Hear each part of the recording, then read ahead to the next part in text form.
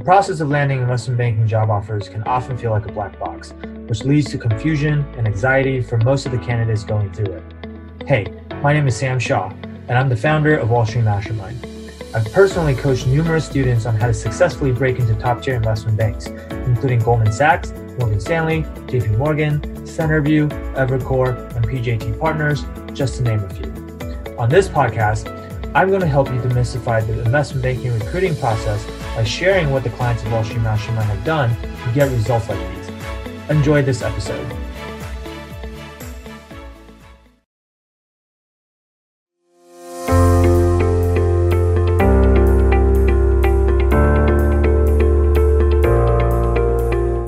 Hey, what's up, everyone? Sam Shaw here, founder of Wall Street Mastermind.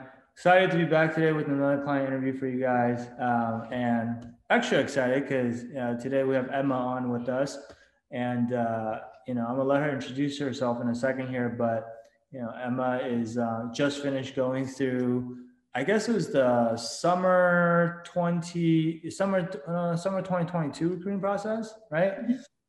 And she was able to get a very successful outcome, and she's one of our Canadian clients, which most of the students we work with are in the US, but we've also worked with some Canadian students as well. So I thought I'd get her to come on here, talk to you guys about how the recruiting process is like up north, and there's some slight differences with how it works here in the US, and hopefully this interview helps those of you who are planning on recruiting in Canada yourself. So Emma, I want to thank you first and foremost for taking the time to be here with us today. And if you can, maybe just start off by introducing yourself a little bit and telling people who you are. Of course. Thanks, Sam. So my name's Emma. I am currently doing my MBA, expecting to graduate in May at a MBA program in Toronto. And a bit about me would be, I come from a background in economics. I did stats and econometrics at Waterloo and went into investment management after taking a bit of finance courses and doing a finance stream in my undergrad. Went into investment management, worked there for about 4 years in a research and analysis role, supporting the sales team on an investment group. And from there, I realized that I didn't want to necessarily be in the investment management space at that time. I wanted to pivot and be a bit more into the deal space. Was interested in actually working with business owners, helping them build up their strategies, and be more part of the decision-making process. In investment management, I was working with high net worth clients. And so a lot of these clients were actually business owners themselves. And so that's really what sparked the idea for me. And then chose to do the MBA, just given my background in economics and a bachelor's degree. Chose to do an MBA at a top business school in Toronto in order to really make the pivot and also build the managerial skill set and the business knowledge that I guess in a way I felt I was missing from my undergrad. So that's what brought me here. Got it. Okay, that makes sense. And so you knew you wanted to do investment banking prior to going to business school. Like going to business school was the reason, or actually the reason for going to business school is to help you pivot into investment banking. Is that right?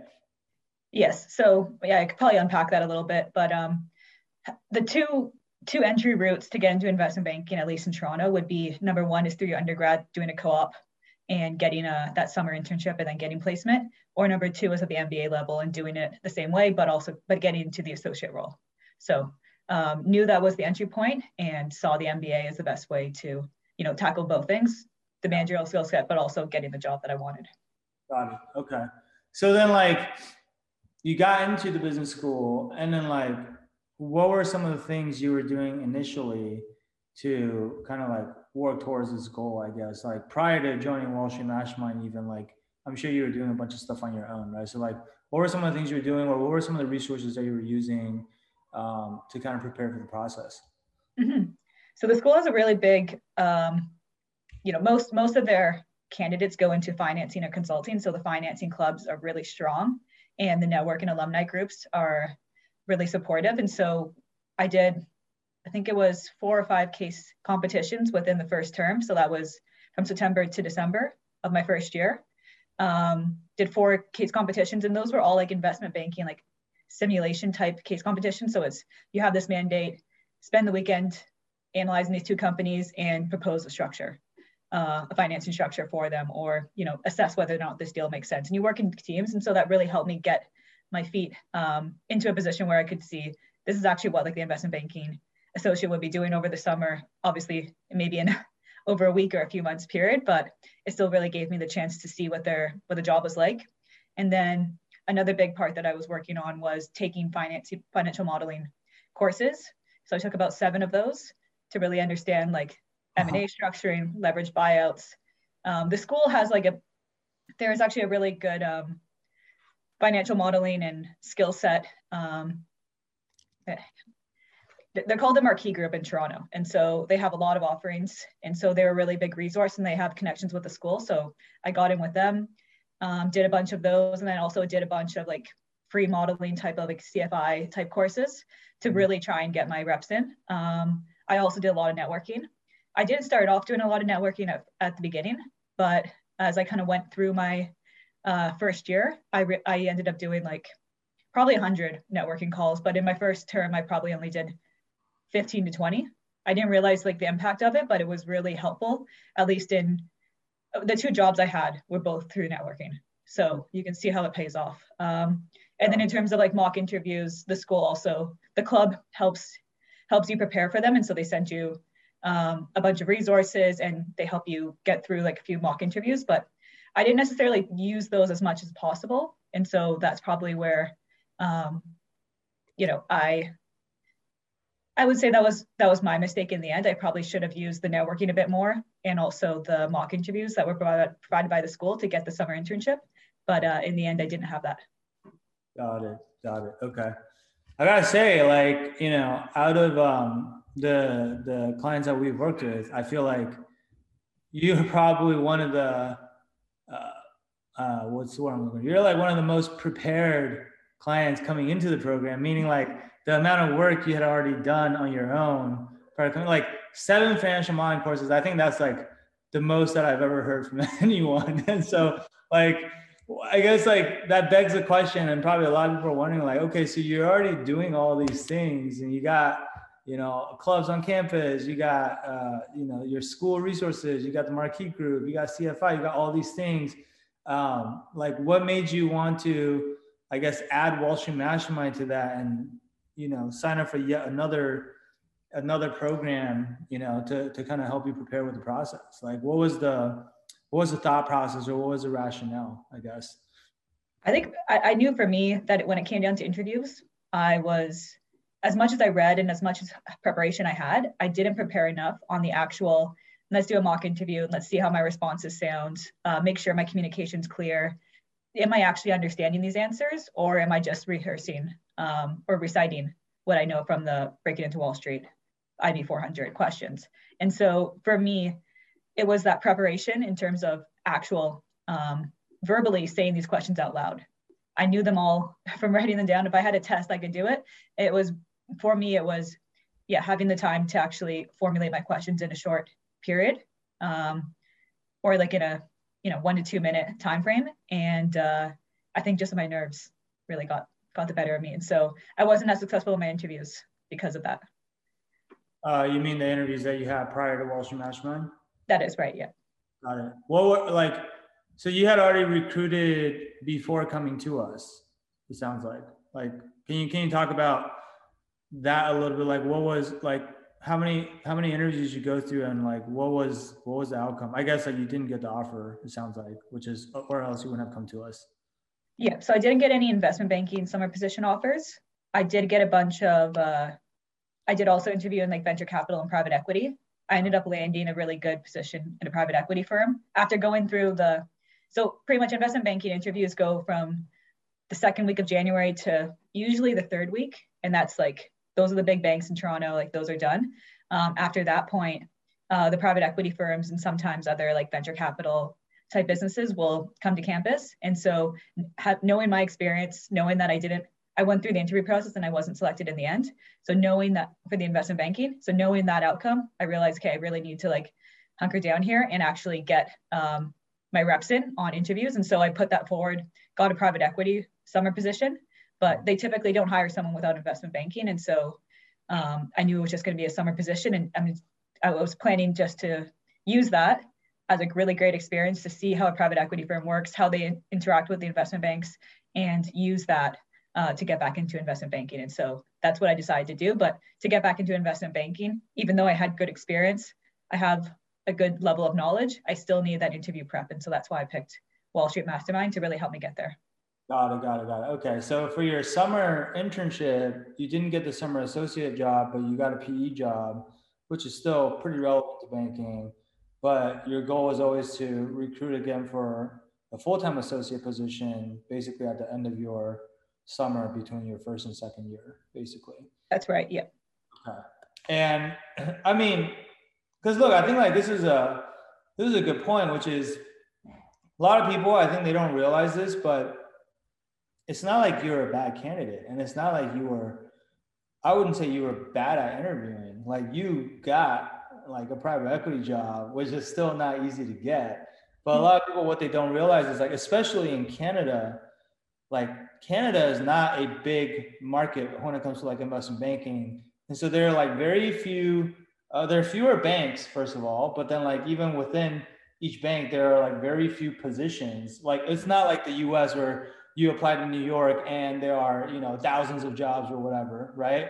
And so there's like only so many jobs, like a handful of jobs, and the difference between the person who got the job and sometimes the person who didn't get the job but got the interview, it's not like a night and day difference. You know, like people think like, oh, I need to like I need to like improve by so much because I didn't get the job. Like, no, like a lot of times, like the the improvements that you're making is just like, it's the marginal things that are like just around the edges, right? And at the same time, like those types of improvements, I think are the hardest, right? Because you've already like picked off all the low hanging fruit, and now you're talking about like really nuanced changes to your answer, or sometimes not even your answer, but like your delivery or whatever.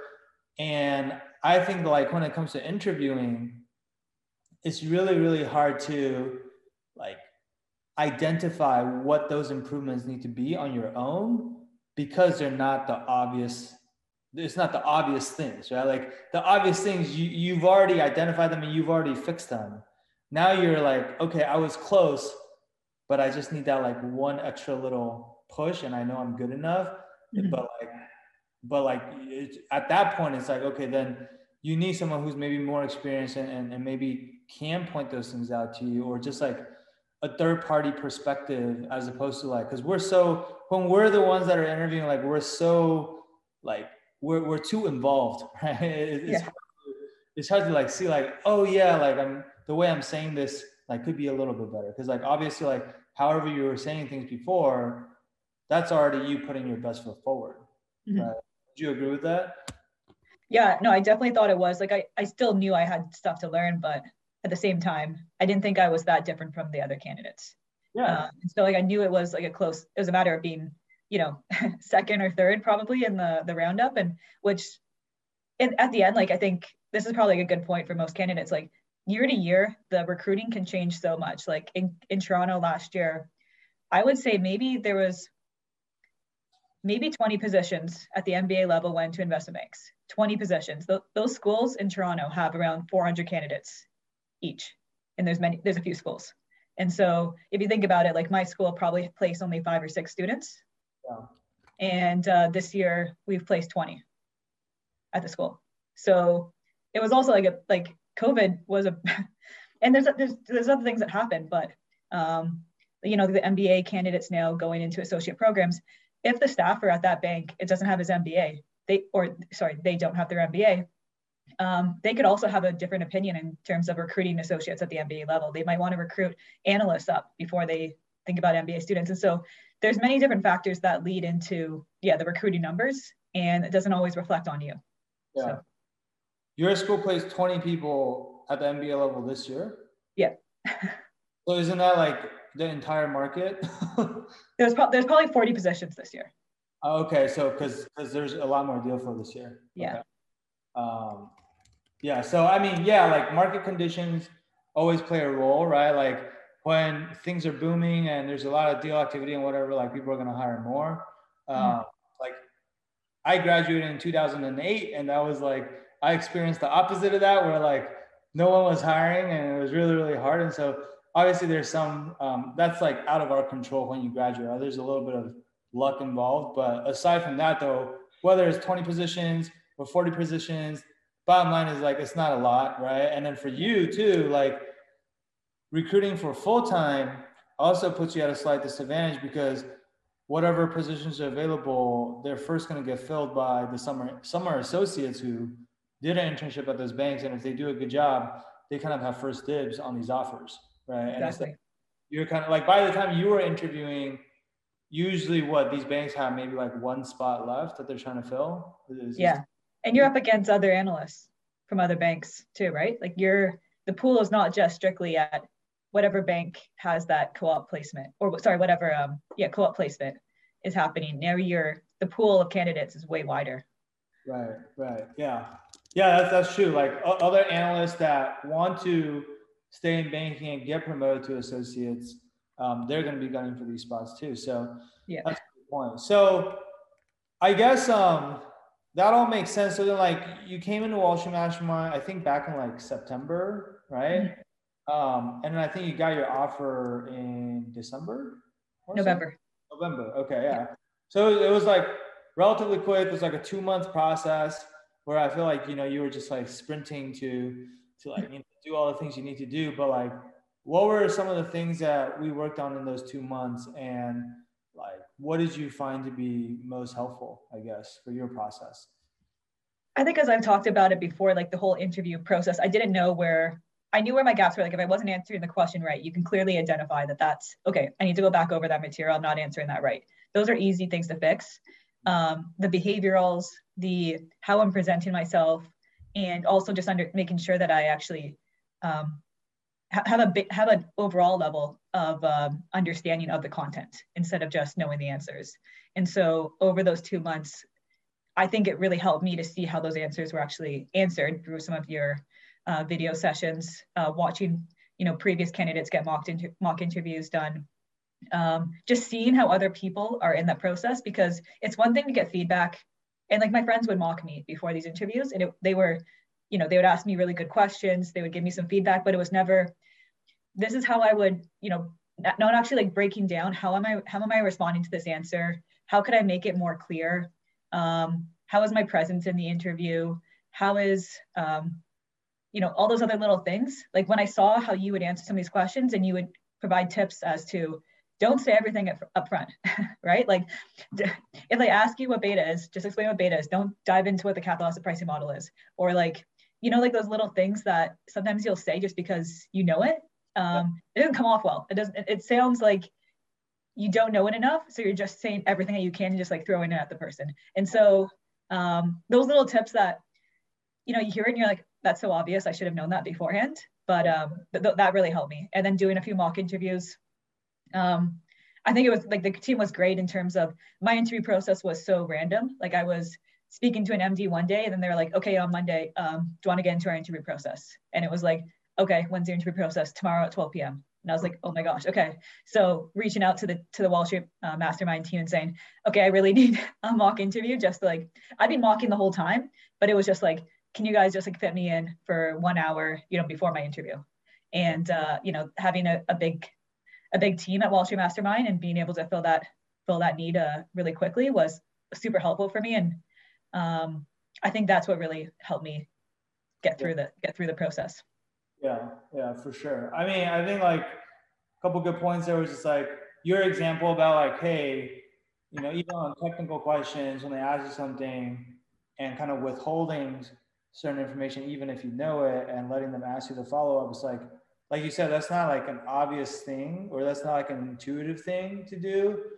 But going back to our point earlier, it's like at this point, at the level that you're at, like we're trying to identify the non-obvious things that you can improve on. Like all the obvious things, you've already done it, right? And so, but like it's stuff like that can make a difference when it comes to like, are you the best candidate at Super Day, or are you like the runner up, right? Like sometimes it's just like it's that marginal.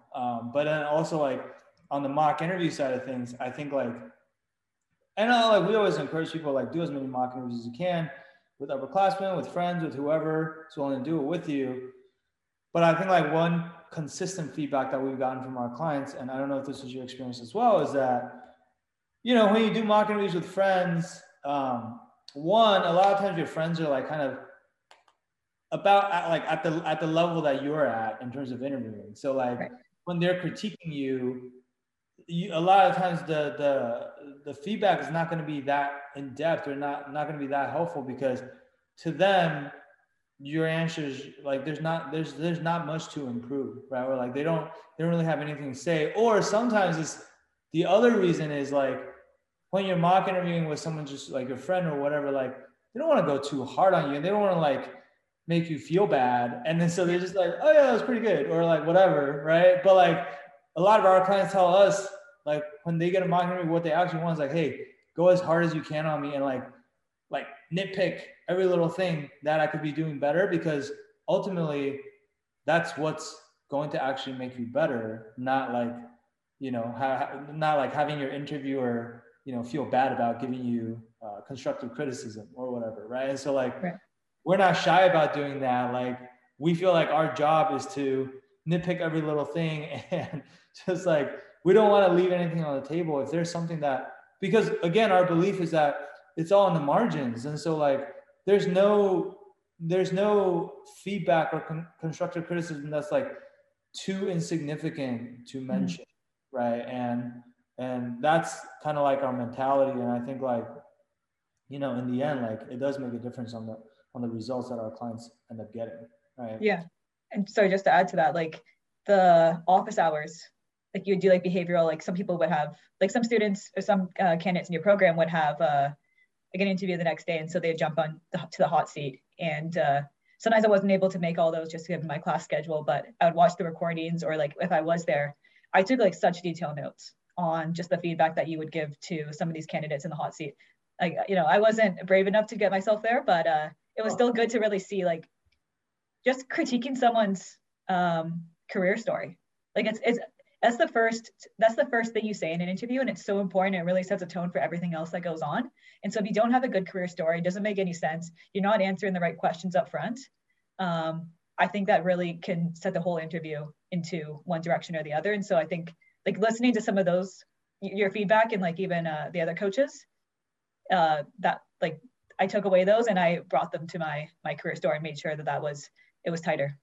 That's awesome, because I think like the mock interview hot seat, the reason why we do it, I haven't really seen anyone else do it, but I feel like the reason why we added it is, you know, when most people prep for interviews, they're just thinking about what they're going to say themselves. And it's almost like they have blinders on and they're not thinking about anybody else.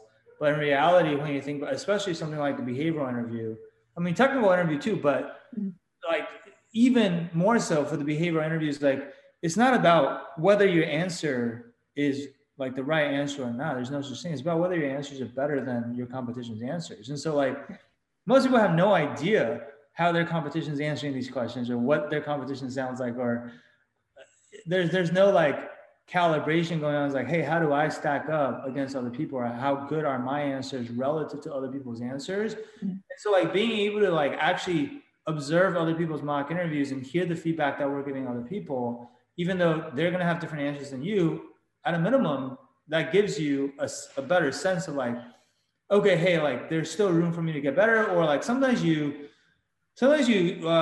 see someone mock interview and they're not as good as you. That happens too. But like a lot of times, like you might see someone who's maybe ahead of where you're at. And I think that experience is very eye-opening for a lot of candidates, because most people come in and they think like, oh yeah, my behavior answer is already pretty good. Like everyone always feels that way.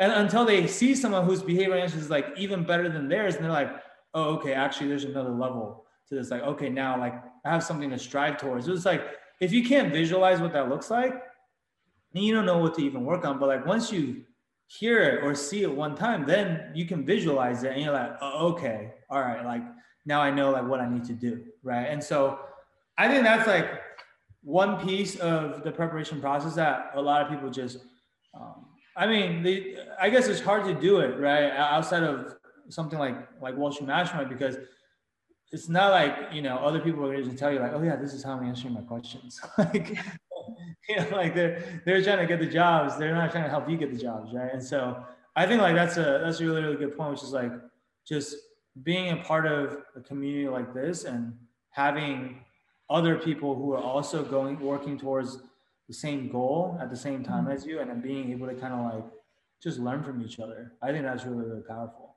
Yeah.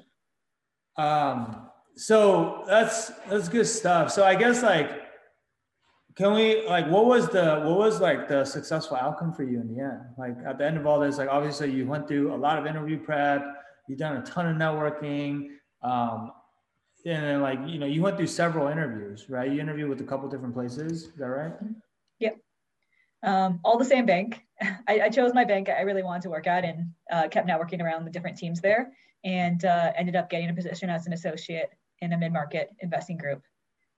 So pretty excited about that. I worked in private equity mid-market before, and in Canada, at least, it's really cross-border transactions rather than some of the other groups would be a bit more concentrated in Canada. So I did want that, American exposure, and it's mostly M&A. So that was also like a big one for me. So I'm excited about that.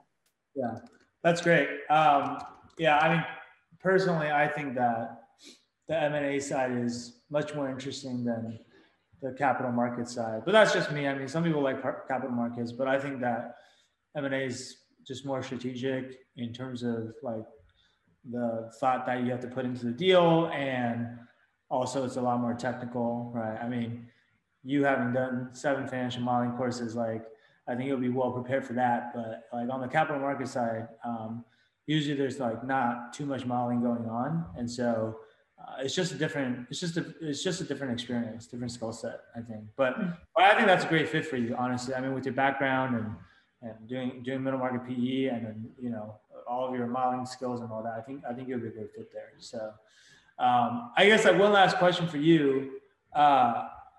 What is like, do you have like one piece of advice that you can kind of like pass on to the people that are kind of going through the process now, after like maybe someone who's also an MBA student, also trying to recruit in Canada or whatever, right? Like someone who's now in your shoes, or at least where you were before, like, was there a piece of advice that maybe someone gave you along the way that really, really helped you, or kind of like made a big difference for you that you can like share with other people?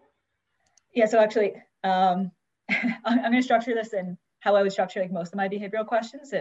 I always do things in 3. And I think that's like a really nice way to structure these answers. So I have 3 takeaways. So my first would be do as much research as you can. Like when I networked with people and actually figured out what are the pain points of an associate in investment banking, what are the pain points of an analyst or the VP. And so when you're having conversations with them in a networking or an interview session, knowing what pain points, what they let, how they work with other people on the team, how they're like, an associate is in a way leading the analyst and showing mentorship and helping them get to the next stage. A VP is really overseeing that whole process. And so in terms of like a lot of projects, a big thing is teamwork. And so thinking about how can you show off your teamwork abilities in the interview? How can you show off your ability to fit in with the team's culture? Like you're working with people all day. And so like just trying to identify the pain points and just the big factors with the day on the job. Number 2 would be at the MBA level, I found that the breaking into Wall Street questions are great. I've never been asked a single one of those questions in an interview. And maybe it's just like at the associate level, like they're looking for people a bit more experience. So know those questions, know why the answer is what it is, but also be able to build onto that. And so I think that was the gap for me. It was trying to take my corporate finance knowledge to the next level. And so maybe just be a bit more prepared in that sense, and knowing that those questions are typically not the ones that turn up on at least the full-time interview questions. Yeah. And then number 3 would be, I just had it. Oh no, I had something else.